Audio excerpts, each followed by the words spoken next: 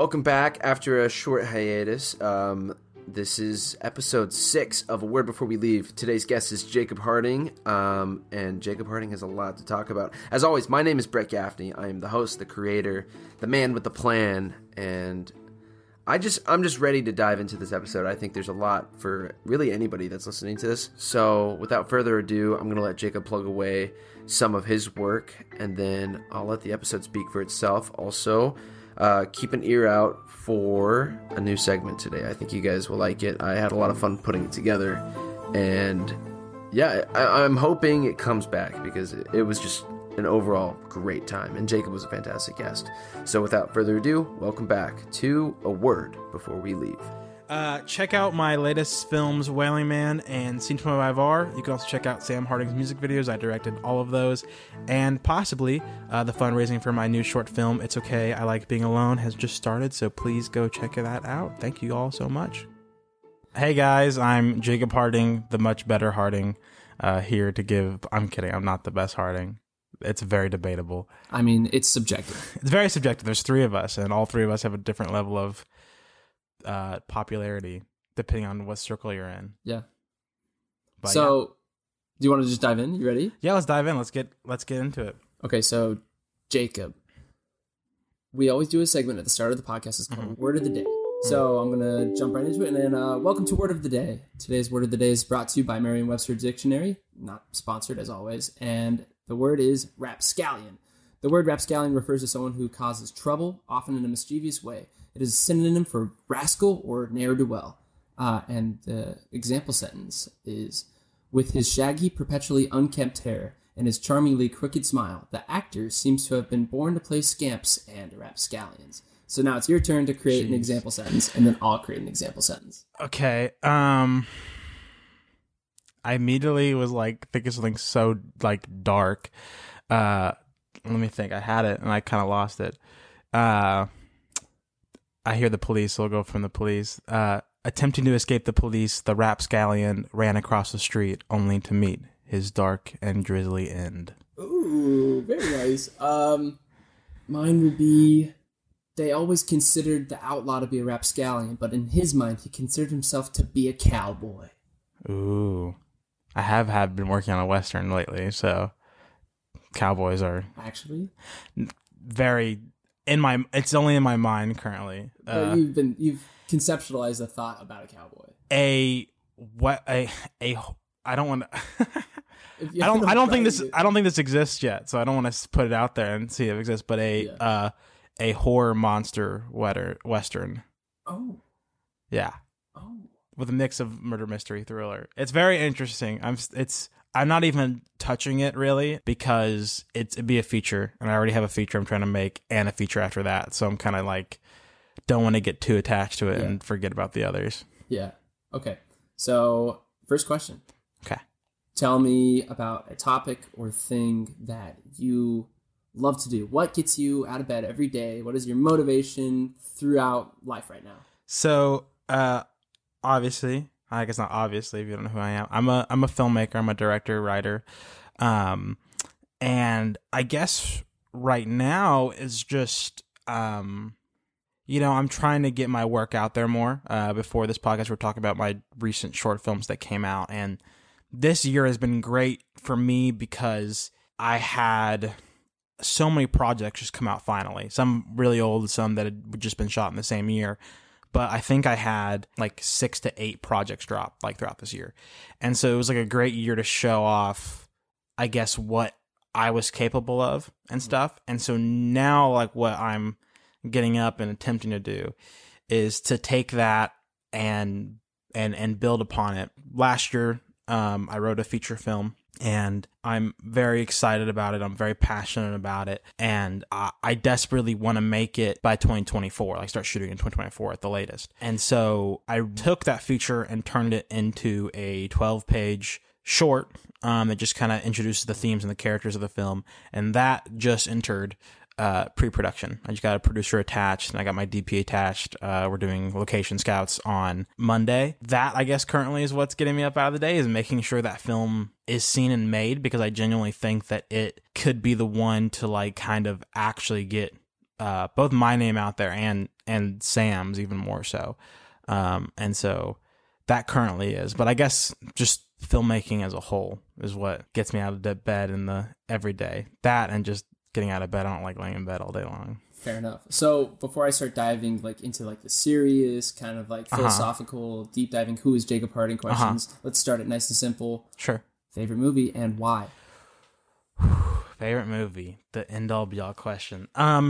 It flip flops a lot, but usually it's La La Land, and for years it was The Dark Knight, and before that it was Back to the Future.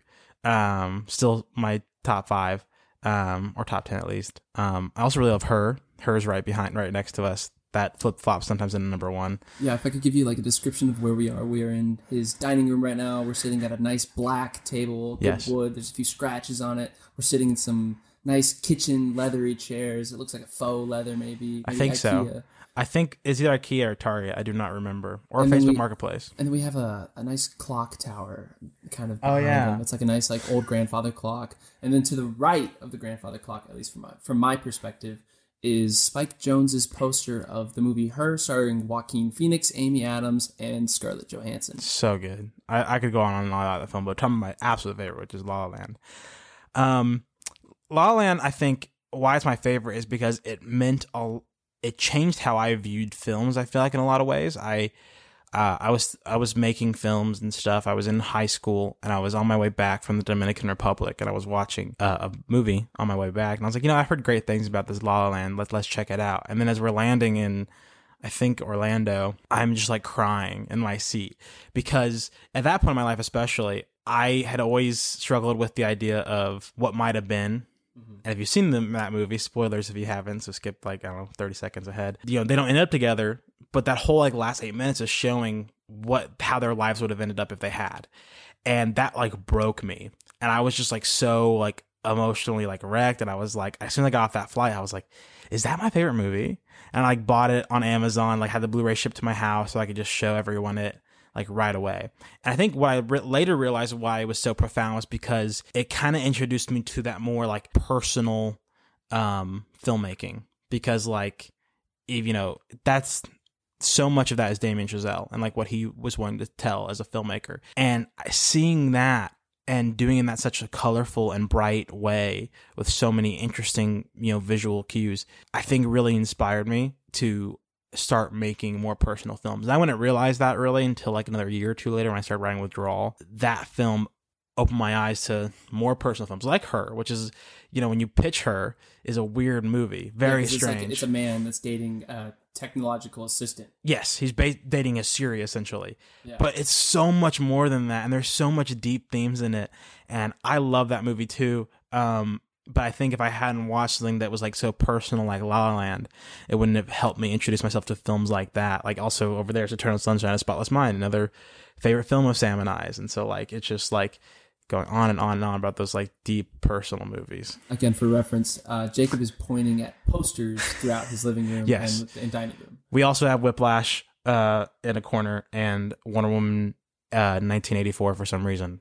We also have a box of a old Vizio 70-inch flat screen. We just got that. Our other TV broke. My Vizio broke. And really? I made a YouTube video about it. That sucks. Ours was a Walmart TV, and it just stopped working. And so Sam, was it Vizio? It wasn't. Vizio's the new one. That's huge. It is. I like it a lot. The other one was it was 5 or 10 inches shorter. I don't know exactly how it worked. I guess he knew someone that worked at Walmart. They gave us a discount, and then we just all split it. It wasn't what I was expecting because I was on vacation trying not to spend much money, and he called and he's like, hey, I need you to send me $150 for a new TV. And I was like, what? Okay. But we got it now. It's nice. It's all okay. Nice. Okay, so you talked a little bit about your short films. I think it'd be great to give us quick little sentences or paragraphs about the themes and favorite parts that you found from making your short films, going from number 1 to now, without spoiling as much as possible. I'm going to skip my actual number 1, which would be my short film Fat Man when I was 13, and skip all those to when I became more established. So we'll start with Withdrawal because I feel like that's my first established film. Withdrawal is about a drug addict kind of being forced in recovery, and kind of that mental toll that addiction, and especially being caught in that addiction, can can take on someone. I think that the tagline is like some demons live within ourselves or something like that. I shot it in 2019. It came out this year. Back in Withdrawal came out this year? I think so, or was it early last? In 2022? It did came out 6 months ago. I shot in 2019, and it went through a very long festival run. Which, by the way, little filmmakers that are listening to this, you can release your film and do festival runs. Most film festivals will accept it if it's also online, just so you're aware now. I did not really know that. Wait, so you can have it on YouTube and then also submit to film festivals and it won't get disqualified? They'll say it in the rules if they are against it, but most will accept it. Now, obviously, I feel like if your film has like millions and millions of views already, you don't really need to do film festivals, but for short films, typically, yes. Even the big ones like Sundance, I'm pretty sure will like accept it if it's also online. Like it says that it's eligible still. I don't know if it might maybe it discounts a little bit against it, but my other two films that just came out are online and being submitted to festivals right now. So like, so you just kind of sat on it, right? I just sat on it for a long time, and that's why it took so long to come out. But that I learned my lesson from that, and if you guys can learn anything, this is it. I announced that film in 2019 for fundraising. So people knew about the film for years, and it was initially hyped up by a lot of my peers and stuff, and it was exciting. And then it just never came out. So when it came out, I feel like it kind of landed on a dud a little bit. It just like, it was finally out. The hype was gone. The hype was gone. So that's why with Scene 25R, which was a film I shot way back in the beginning of 2021, didn't come out until last month. I never announced it because I learned that lesson. I only people that worked on it knew of its existence, and like my close friends and stuff. So, but no one else knew about it. So when I announced it, they were like, "Oh, look, a new film."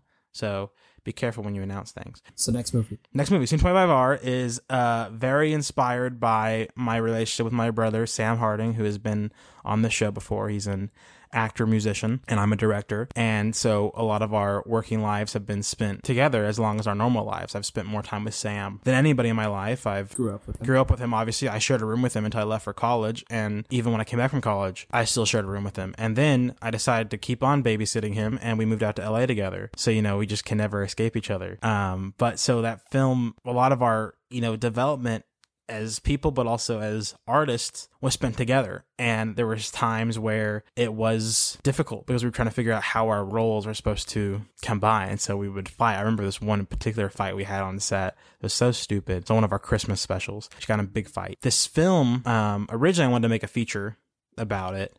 I don't want to anymore. Because you made the short and you're like, it's over. No, I think I made the short originally to be like kind of a concept piece for the feature, which is why in the film he goes like, how can we sell this as a concept piece? Because it's like just like kind of like a meta comment on the film itself, technically being a concept piece.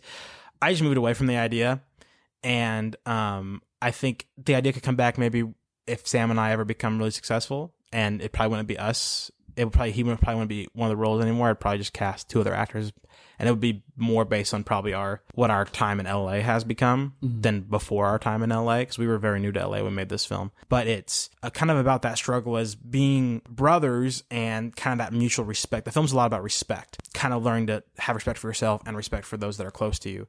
And that's hard because as a director or actor, you need to have that respect for each other. But as brothers too, can be very difficult in learning to navigate those two things. So that film really kind of tackles that. And Sam and I struggle with trying to figure that out for a while. We got to figure it out now pretty much though. Well, great. What about the next movie? The Wailing Man just dropped like a week ago. And it is a monster horror film. It is completely dialogue free, which I did purposely to challenge myself because most of my films are very dialogue heavy. And it's a lot of representation of the fear of being alone and the fear of kind of staying that way. It's a very like isolating horror film where both the main character, who's also played by Sam, and this monster are kind of having the same eternal struggle. And how they end up colliding there in that film is very cool. What's next? Is there? The next thing is a short film based on my feature. It's okay. I like being alone. So loneliness is a big thing in a lot of my films, which is kind of about learning to let go of things that you're too afraid to let go of, particularly when it comes to people that you once loved or once loved you, and how that can kind of bring on those kind of self-imposed depression kind of stuff, and how you can learn to the better ways to learn how to escape that, but also how you can let one person really truly, pardon my language, fuck your life, because it can. But a lot of those times, it's you holding on to something, and you can't realize that you holding on to that is ruining so many other opportunities that are right in front of you than there. And so the feature is very sad. It's very good. I'm very proud of it. Have you filmed any of it? No. We just entered pre-production for the short film that we're using to be like a placeholder for the future. Yeah. We're kind of trying to go Whiplash style with it, where we're making this short. We're trying to raise 10 to 20K to make this short. And just kind of put everything we can into it to then try to entice people to help us get funding for the feature. It's not a complicated feature. There's 6 main characters. A lot of it takes place in the same locations, but it's 122 pages currently. So it's like it's a big boy. And so I'm currently on the second draft. It's probably gonna be a little shorter, but not a ton. It'll definitely be, over the hour and a half mark for sure. Yeah. And it's extremely personal, which in my opinion is the only way to make films, is to put those I've put a personal touch in all these films I mentioned. This one is probably my most extremely personal. And what's funny though is I know that other people relate to it too. Because like, for example, if you were to ask me, 70 to 80% of it's based off of my life, and like that 20 to 30% is based off of Sam's, because I obviously know a lot about Sam's story, and Sam has a lot of similar things we both gone through very similar things. Yeah. But when he read it, is that really loud? Super loud. Okay. So, if you guys hear a loud hum in the background, should we stop? Or somebody's taking a shower. So this is going to be a perfect time for us to take a little break on A Word Before We Leave, and we'll be right back whenever it's quieted down. Is it still loud? It's still there. We can just wait. It's okay. We'll be right back. And welcome back. I'm just gonna say this, like, guys, we know that this stuff happens. Sounds happen. That's the whole point of the podcast. I'm bringing you into Jacob's world. He's in my world. I'm bringing you into everyone else's world. Like, we are here to experience sounds like that.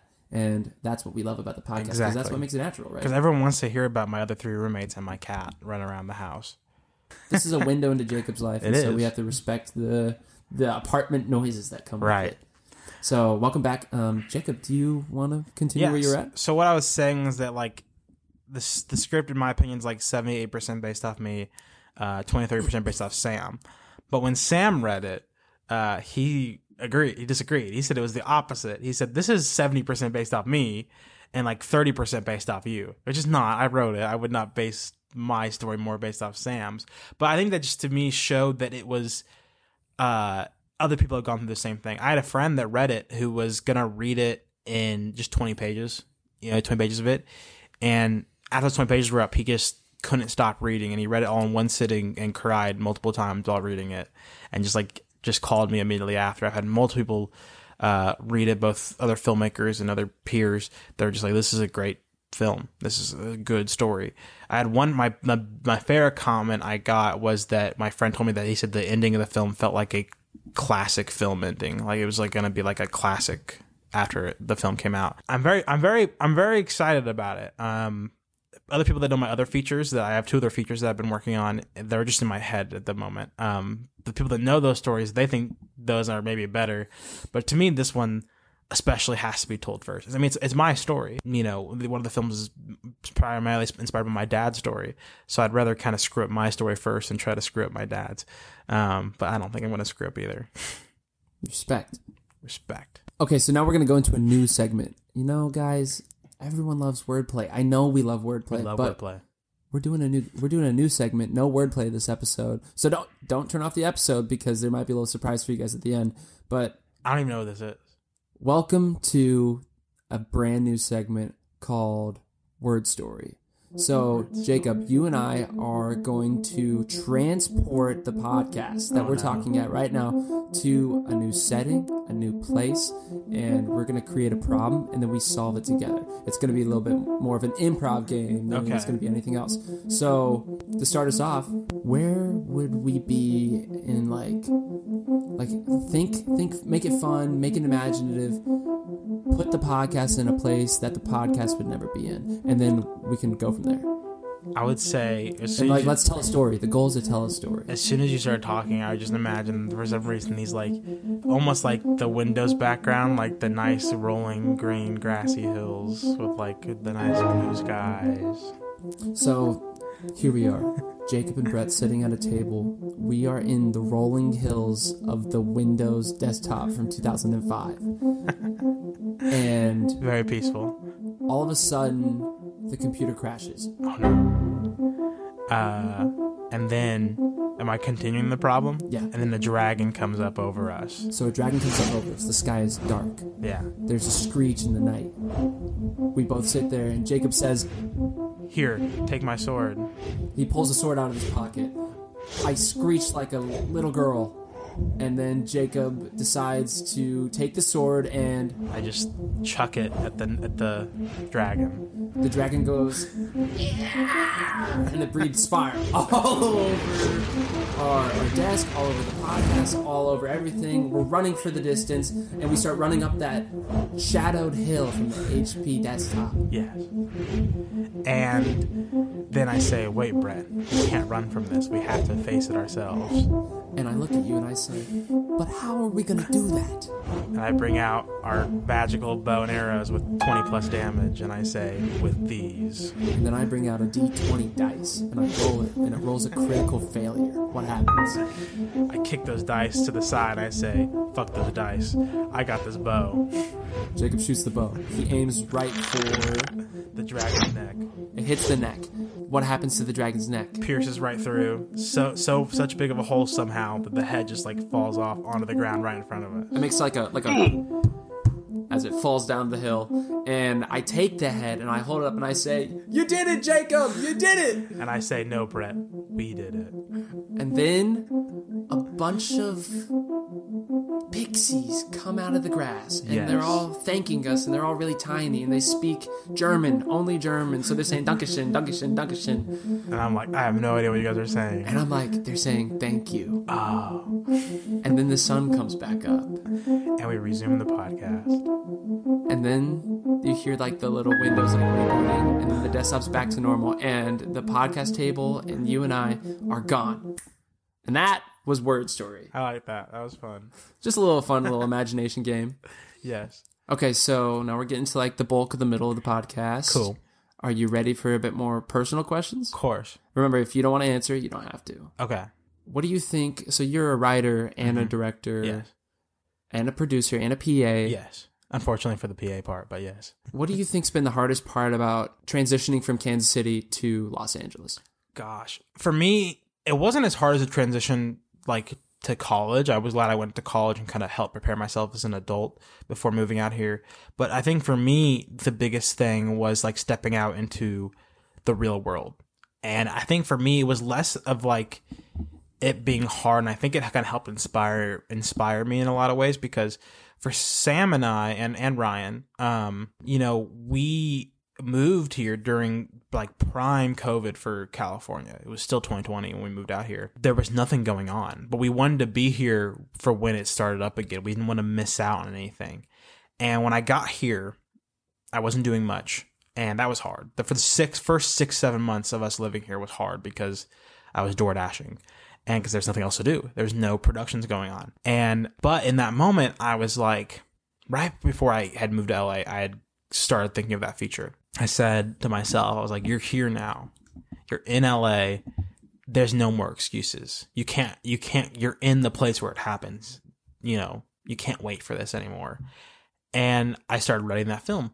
And because I had so much free time when I first got here, I was able to write that feature pretty much in that year. And during that time, I also wrote TV Pilot, and I also wrote The Rest of Scene 25R. And that's why I started doing Sam's music videos too. it was the hardest part was, I guess, making that decision to come out here. Yeah. Kind of taking that step. I didn't want to initially. Sam was first. Sam was like, I'm going to go to LA. Do you want to come with me?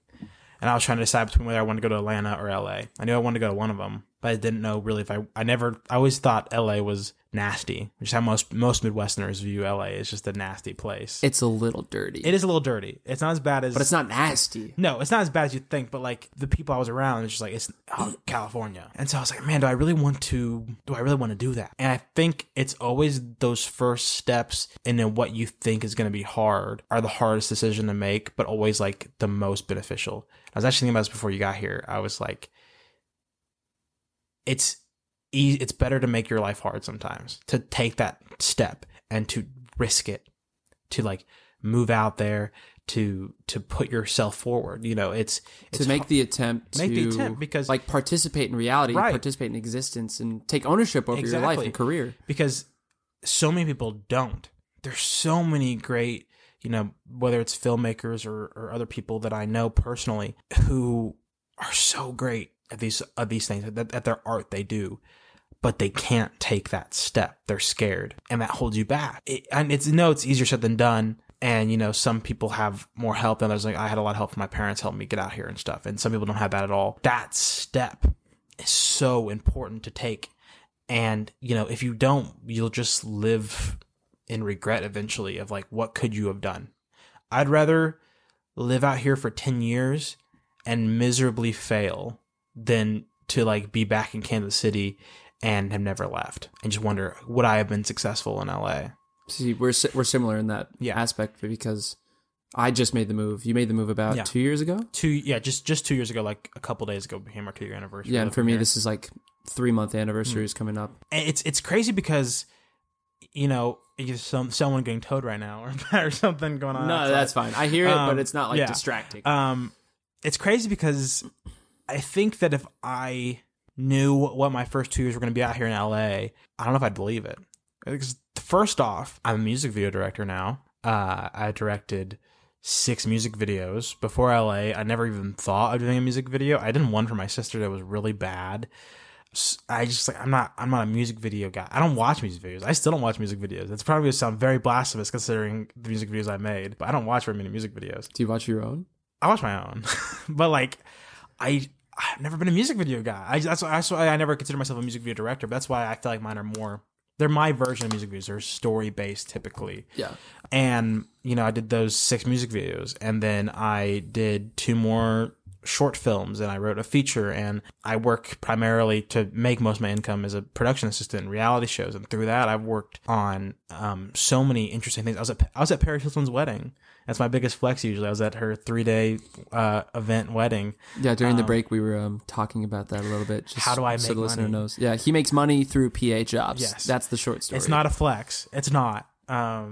Directing is unfortunately the side gig, but it's the side gig until it becomes the main gig. And, you know, but even those opportunities it showed me so much of the world. I've gotten to do cool things, meet cool people that I would never have done if I hadn't done that. And I mean, essentially, I work full time in film in some way, you know, whether I'm at home doing my own stuff or working on these reality shows or doing my directing, whether it's the music videos or the short films. I'm constantly surrounded by the thing that I love the most in the world. And while that sucks sometimes because, yeah, you know, no one wants to be a PA. I mean, if you do, great for you, but... Would you describe yourself as the best PA? No. He wants me to say this, but I'm a good PA. He said he was a great PA. Off the record. I'm a pretty good PA. But I have a lot of flaws. And I think I'm enough to like I get hired back a lot by the same people. So I say whatever you want to take away from that. No one has like completely cut me off. So I'd say that I'm good at that level. I'm good enough to be a full-time PA essentially, which I don't want to be anymore. I've done it for about 1.5 years now. I'm tired of it. I'm ready to move on. But at the same time, it's interesting for me when I'm PAing. All I could think about is how do I get out of this? By the way, for the listener, if you don't know what a PA is, it's a production assistant. It's like the lowest position in a film or a television show. It's meant to be an entry level position. Coffee boy. Yes, pretty much. And for me, when I'm doing it, I'm constantly thinking of how do I get out of this. And for me, some of those days are the best days for me as a filmmaker, as a director, because that's where sometimes I come up with what's next. What do I do next? And on the slow days of being a PA, I bring my laptop and I work on things. I'll write. I'll do some editing. I'll look at I'll do things. I'll find that time. And to me, it's so important. I met a lot of other PAs who also don't want to be PAs, but they aren't doing anything about it. I met this one guy, great guy. And he wants to be a writer. And we had a talk one day because he was like, you've already written this feature and all this stuff. Like, how do you find the time? And I have a very precise way that I go about writing, and I can go into it if you'd like me to. Please. Okay. Wait, I do have a question before you. Sure. Because I've been dying to ask you this, actually. Okay. How much of your writing is you and how much of it is imagination? Like, how much do you put of yourself and of your story into your writing? Because I've met people that write, I write myself a little bit. We're both film guys. I'm an actor more in the front of the camera. You're more behind the camera. Yeah. But how much of yourself is in the stuff that you make? Because for me, I put a lot of myself. I was going to say like 70%. Like a lot of it is. And that's like not even just story. Like that's like inner dialogue, thoughts, things that have happened to you. There's times where, especially this film, I was saying that my feature, it's so deeply personal. Whether it's I'm taking literally an event that happened in my life and putting it in there. There's two dreams in this film. One's a dream that I literally had that put me into therapy for the first time. And by the way, therapy's great. You should go to therapy if you've been thinking about it. Please do it. It's so great for your mental health. But this dream, Jacob Harding with a banger of a quote. Yeah. This dream though, it made me so depressed that I had to go talk to someone about it. I couldn't, and I put it in that film, and it was it's much more positive in the film, but in real life it destroyed me. And there's another dream in there that Sam had that he told me about when I was writing this film, and I was like, that's got to go in there. And it was a great sad dream that he had that I feel like both dreams were like where our subconscious is trying to tell us something. Like, hey, learn this lesson. And it wasn't until now as adults that we realize what those dreams are trying to tell us. And so I put a lot into there. I feel like I feel like a lot of my main characters are like a part of me, usually negative qualities. Obviously as your protagonist, you need to like them, but I think you also need to understand why they're not perfect people. You haven't seen Withdrawal. But in Withdrawal, Kyle is not a good guy. He's a nice guy who is suffering from this drug addiction, but he's also very manipulative, and that catches up to him. In Scene 25 R, John and Scott both are very insecure, and they're really struggling to respect themselves and respect each other. Things that I've had to deal with a lot in my life. And Wailing Man, even though it's like dialogue free and stuff, I fucking hate silence. I don't like being in silence. I made a whole film that revolves around silence being scary. I don't like being alone. I prefer to be with people, and I prefer to I sleep to South Park. Like I have a fan on, South Park's playing very quietly, but it's still playing. Like I don't like silence. It drives me nuts. And so I put that into there. It's always like there has to be something in there that's you. Martin Scorsese says something about it too, where he's like, make your films as personal as possible. And it's so true. And like, I feel like that's the hardest thing to accept as a filmmaker. Cause for years, I didn't do that.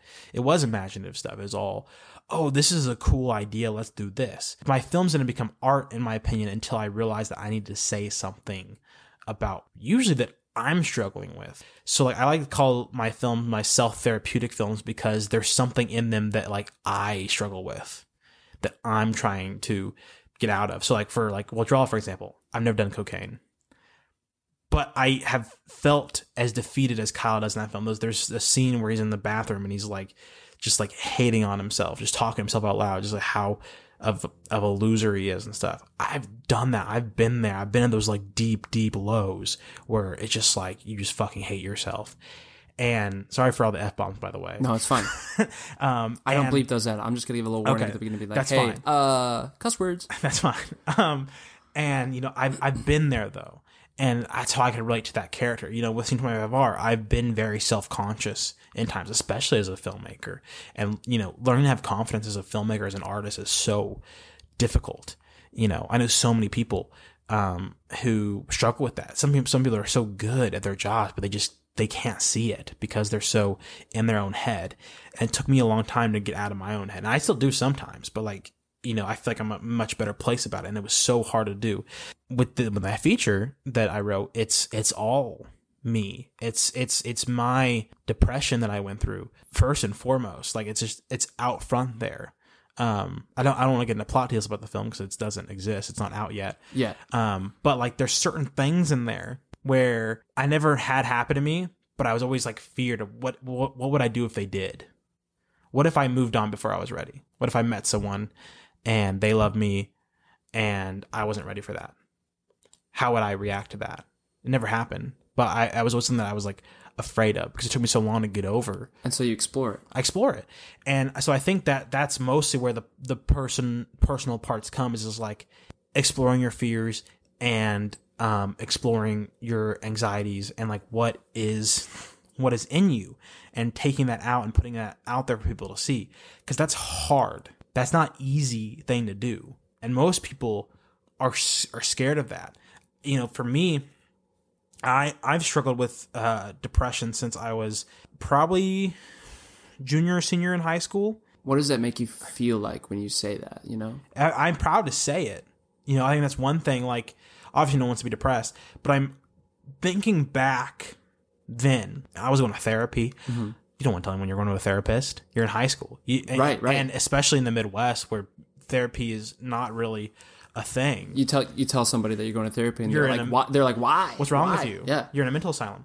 It was like, you don't want to talk about it. And to me, I like to talk about it now because I know for a fact there's still people out there that are possibly really close to me that are scared to go do it. So if they can hear me talk about this on a podcast that lots of people are going to listen to, and just say that and put that out there in the world, I hope that it makes them want to go to do that because it's like, you know, I had a lifelong friend of mine where when I hung out with him, we were back in Kansas City, and we were in my parents' hot tub just chilling, and 5 feet apart, you know, two dudes, whatever that joke is, chilling in a hot tub 5 feet apart. Exactly. But you know, we're talking, and he starts talking about too how he's kind of been depressed lately, and we're talking about it, and I'm talking about how I've been feeling, and he stops and he goes, you know what's crazy? We would have not talked about this in high school, and we probably should have.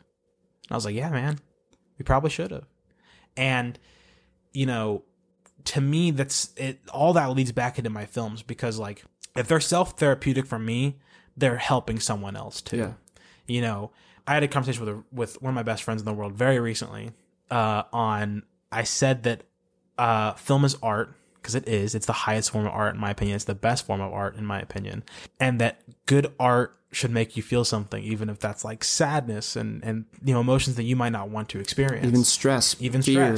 And he was like, I don't think that's the case. He's like, you should go to films for escapement, for entertainment, you know, to escape the world, not bring it closer to you.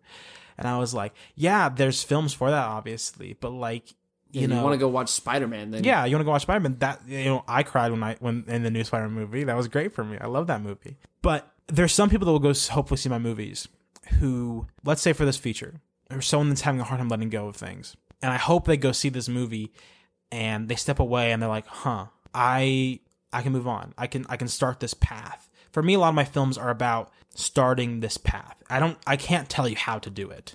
Like, spoilers for Withdrawal. Sorry, Brett. The film doesn't end with him being clean. It ends with him starting on the path to get towards that. Because unfortunately, no one really wants to watch someone necessarily just get better for 2 hours. They want to watch people struggle. But for me, I try to take that and show people how they can start the path for themselves to get better. Kyle struggles throughout that entire film. It's not an easy time for him, but he learns a lesson through it and then now can start on this better path. And it's the same kind of for, you know, Scene 25R, you know, their relationship by the end of the film is better. It might not be perfect, but they are starting on that road to being more respectful towards each other, Well, Ant-Man's a horror film, so it doesn't have any kind of thing like that. But what I'm saying is that like these kind of dramas that I do, that's how I'm choosing to try and help people. Yeah. Okay. It's a very long-winded answer. No, it was great. I'm glad. Fantastic, which is a perfect segue into our next segment. It doesn't have anything to do between the two of us because this is Word In. You as the listener are going to call in, and I just want you guys to tell me a story about a time where a movie changed your life or how you viewed the world. It's a great thing. Hi, Brett. This is Naomi. I hope you're doing well. Thanks for messaging me this. This is cool. So it's not a movie. It's a TV series.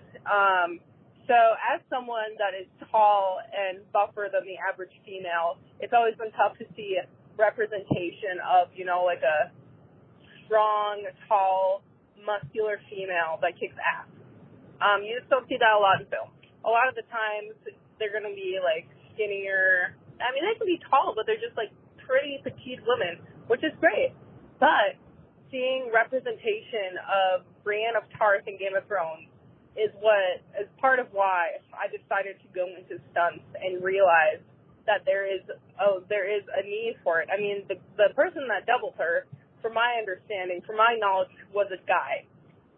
So to see that kind of female representation is great, but the next step would be to get females of that size to double them. But yeah, thank you. Bye-bye. Hi, Brett. It's Sid here. One movie that has always stood out to me that really affected the way that I look at life and the people that I meet, and especially gave me the idea as a kid to possibly be a teacher at some point in my life down the line. And that movie is Matilda, directed by Danny DeVito from 1996. Matilda is such a good film. I absolutely adore it. It speaks to my inner child in a ton of ways, and it's just so damn good. So, yeah. Bye. The movie Clerks truly changed my life. A couple years ago, I was trying to make a movie, and we had a big budget for it, and it just fell through. And as I was trying to take a break from the movie just because I was so emotionally invested into it, I watched the movie Clerks, and I saw that, Kevin Smith made the movie for about $30,000, and I looked at it and I was like, you know what? We could make this. We could do this. We could try to do it. And after watching Clerks, I decided to put my head down, work on the script again, call all in the favors I had, and cast everyone I could for free, and, just do everything I could to, I decided to go out and just, make a fucking movie, and I did, and I'm so proud of myself for making the movie, and I'm never going to forget the experience that I had, and I'm never going to forget the experience I had making that movie, and that none of that would have happened without Clerks. As I sit here and ponder the movie that I think changed my life, the only movie that can come to my mind at the moment currently is John Q, starring Denzel Washington, a movie that came out in 2002. It's a movie that I can see in my head and watch vividly as I lay here and stare at the ceiling. It really introduced me to acting and how good acting looks and the different emotions you can convey just playing as a character. So that's my answer, John Q. And welcome back. Now, Jacob, we're coming up on time, so I'm just going to ask you 2 more questions. Okay. And they're going to be the deepest we go. Great. I'm excited. And the final question, I'm sure you know what it'll be. I think. Maybe. Most people know. I'll ask you the final question because it's like what I ask the final question for everybody. You ask final question first, or no? I'll ask that okay. final. Okay. Like after this question will kind of transition into it. Gotcha. Do you have any thoughts about your childhood that you wish you knew sooner? Gosh. Yeah. Stuff like, there's a lot of things I could say about that. Some things I just can't talk about. It's No, you don't have to. I'm not going to. And yeah, it's more just like overall family things. Yeah. I will say this real quick, just for those that are young understanding. It's very important to remember for both you, if you're a parent, remember this, and if you're not a parent, if you're a kid and you have parents, remember this. Your parents are people. They fuck up. They have their own issues and stuff. You know, it takes you a while to realize that, you know, maybe as a teenager you're going through depression. Your mom or dad might be too, but they have to take care of you, so they're not going to talk about that stuff. Or for, you know, you guys that are parents, it's important to remember that your kid is trying to figure out so much stuff about the world right now. So much stuff. And for them, they're so enclosed in that world, they can't see out of it. So just remember that. That's something I want to say about that. But for the world is huge as a child. I remember when I was in high school, I don't want to talk about this too long, but in high school, thinking that's the world. You know, Kansas City, my small high school, that's the world. I've now lived in 2 different states, in multiple different cities, and that is not the world. There's so much more to it. I think as a filmmaker, though, you know, I think one thing that, like, from my childhood that I would encourage, like, someone that's, like, kind of going through this, like, early stages of their artistry would be to challenge yourself, but to do it in, like, a good pace. You know, you don't want to, like, start in high school doing films about drug addiction and stuff. You're probably not ready to take on a task that deep. I don't even know if I was ready to take it on when I was in college. Go out of your comfort zone and try things, because when you're growing up and you're new in this artistry, that is your time to learn. I think the craziest thing that I ever did in my early days of filmmaking was when I was in high school, and I said to my best friends who all worked on my films, "Hey, let's make a feature film." We did. It's out there. It's called XYZ. You can go watch it. It's bad. It's okay. Same. In Really? high school, I had a buddy named Ishan. I interviewed him. He was like my 4th podcast guest. No, he was my 3rd podcast guest on this. And we made a film. If you guys want to, like, hear the story behind that, go back to episode 3, Ishan Parikh, and something about the storytelling, whatever. But we made a thing called Deranged, and it was in high school, and it was bad. Yeah. And it blew up. Right. See, like, for me, I cherish that film so much. It's not great. I will say there are some, like, good merits to it. It's not like the worst film ever. But, like, I cherish that film so much. One, for the memories. That summer and the couple months after that we made that film were so great. You know, whenever I get together with those guys, we always talk about it because it was just such a fun summer. It was a stressful summer. But the thing about it was that, you know, we didn't know how to make a feature film. And we were doing it with literally, I think we spent maybe overall $1,000 in that film. Like, you know, lowest budget possible for a feature. No one was paid. No locations were paid. I didn't pay for anyone's food. I think I maybe brought water bottles a couple times. Like, that was it. Like, we tried to carpool as much as we could and stuff, but, like, you know, I was just out of high school. I didn't know anything. But that film taught me so much about what it means to be a filmmaker and what actually goes into it. You know, if I hadn't done that film, if I hadn't tried to do something that big, I don't think I would have done other opportunities that I got later, a couple of years later in college. And when I went to film school, it was also, like, an impressive thing where a lot of people are like, "Oh, you did a feature film. That's crazy." And I think one of my favorite things that so many people said to me, and this is such a positive, like, reinforcement. So, like, if you're considering doing anything like this, just know this. I would say to people, "Yeah, I made a feature film. It's pretty bad, though." And they would, so many people said the same thing. They'd say, "Still, though, you made a feature film, and that in itself is crazy." It is. And I would say for anything that you're considering, because there's so many young filmmakers out there who don't have anyone to talk to about it. You know, for me, I was, like, the only one in my town, really, you know. Which is crazy because we were doing this around the same time. We were. In the same area. Yeah. Like, there was, I like, was Kansas side, you were Missouri side. Exactly. I was on the better side. You were on the other side. The better side to raise a family. Maybe.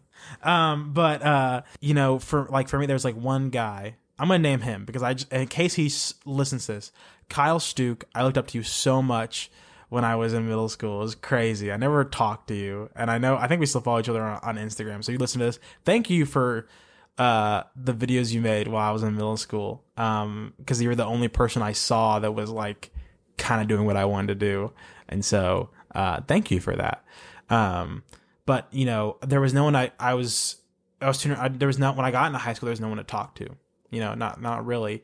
And there was obviously the KC film world, but I was a little high schooler and I was nervous. And I wish I wasn't. I wish I had reached out to someone and just tried to talk to someone. But that's just, you know, that was me getting in my own head. I was a kid who wants to listen to me. In that, I ended up doing my own thing, and that also helped me a lot too. If you have a camera in your pocket right now, go make something. And that's true. Just go make something. It's probably going to be awful, but that's okay, because every project you get better. I've been making films for 12 years technically. If you go watch my early stuff, I think if I had shown me at 12 or 13 when I started doing this, if I would have shown him like some of Sam's music videos or like Wailing Man, I think he would just start crying, like freaking out, just at where we are going to go. But I would not be where I am if I hadn't made those extremely shitty short films with my friends. And I'm so grateful to those, because I was telling someone this recently. I feel like every single project I have done, especially even back then, taught me a little lesson. In every single one, there's a little bit of growth in it in some form, whether it's a story thing, I learned how to tell a better story, or where I just learned to be a better filmmaker or a better leader. Everything taught me something a little bit. And, you know, I don't regret anything I've ever made because of that. Because I know that if I hadn't made Fat Man or the other 4 Fat Man films I made, I wouldn't be making Wailing Man. I wouldn't be making Withdrawal. Those things would literally never have happened if I hadn't made that first. Yeah. Are you ready for the final question? I think so. Jacob Harding, would you care to share a word before we leave? Just any word? Everyone always asks that. It's a word of advice. It's a word, you can direct it towards one person, a community, the audience, the world, yourself in the future, yourself in the past. It doesn't have to be a word. It's just... yeah, something. Yeah. It can be more, you know. I feel like I've said so much. This is like your chance to say something to the world. If I had to say anything, I would say just don't be afraid. Fear gets you nowhere. Trying something gets you something almost every single time, whether it's just a lesson or just an experience, a funny story. Don't be afraid. You know, put yourself out there and tell your stories, tell your art, because it'll change your life. I had no idea what I wanted to do with my life when I was, you know, growing up. Obviously, we're kids. We're just trying to figure it out. And I just initially, how it started was I was just making films with my friends for about a year, just for fun. And it wasn't until my mom said that, these are really good, Jake. You can do this for the rest of your life. Where it just like finally clicked in my little boy head. I'm going to do this forever. And I have been doing it since 12 years. And I love it with such a deep burning passion. I'm sure it comes through in this podcast. And I have no regrets for that. And it's all because I chose to have fun with my friends one day. And since then, I've just taken so many different risks to try things, just to challenge myself as a filmmaker. So don't be afraid. It's going to work out. And it's going to be okay. And you're going to learn something from it. And I hope that you will make something great. This has been Brett Gaffney and Jacob Harding. On a word before we leave, I'm going to say a few quick thank yous, but I want to say thank you to you, Jacob, for having me here. Thank you for having me, Brett. Of course.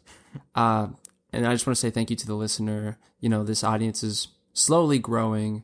And if you guys are hearing something that impacts you, that changes your outlook, that just makes you kind of remind yourself that you are alive right now and you made the choice to listen to this, show it to somebody else. Because I do think the conversations that we have on these podcasts are important, and the people on these podcasts matter because they're no different from you, from your mom, from your dad, from your brother, your sister.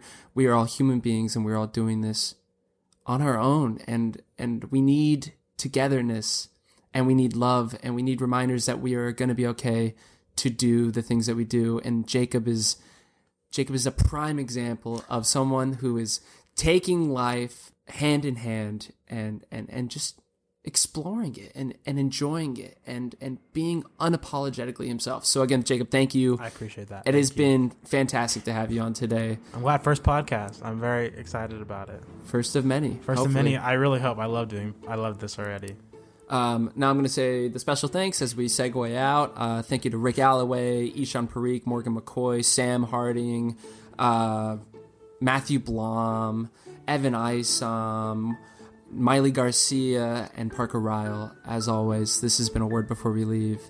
And maybe you too can go out there and create something that tells a little bit, even just a little slice of life, of your story. This has been Brett Gaffney with A Word Before We Leave. Thanks for listening. I wasn't sure what to say, Jacob Harding. I was about to cut you off. No, it's fine. It's fine. I have to close a door now. I always end up right. closing the door. So before I close the door, yeah. So you want to plug Wailing Man? I will plug. I'll plug Wailing Man. I'll do a thing for my fundraising just in case somehow it starts before you're done with this. Well, I'm gonna close this door. Okay, sounds good. I'm gonna close it loudly. I'll be quiet. But I have to close it after you plug it. So plug. Okay. Check out my latest films, Wailing Man and Scene from a Vivar. You can also check out Sam Harding's music videos. I directed all of those. And possibly the fundraising for my new short film, It's Okay, I Like Being Alone, has just started. So please go check that out. Thank you all so much. That was not loud.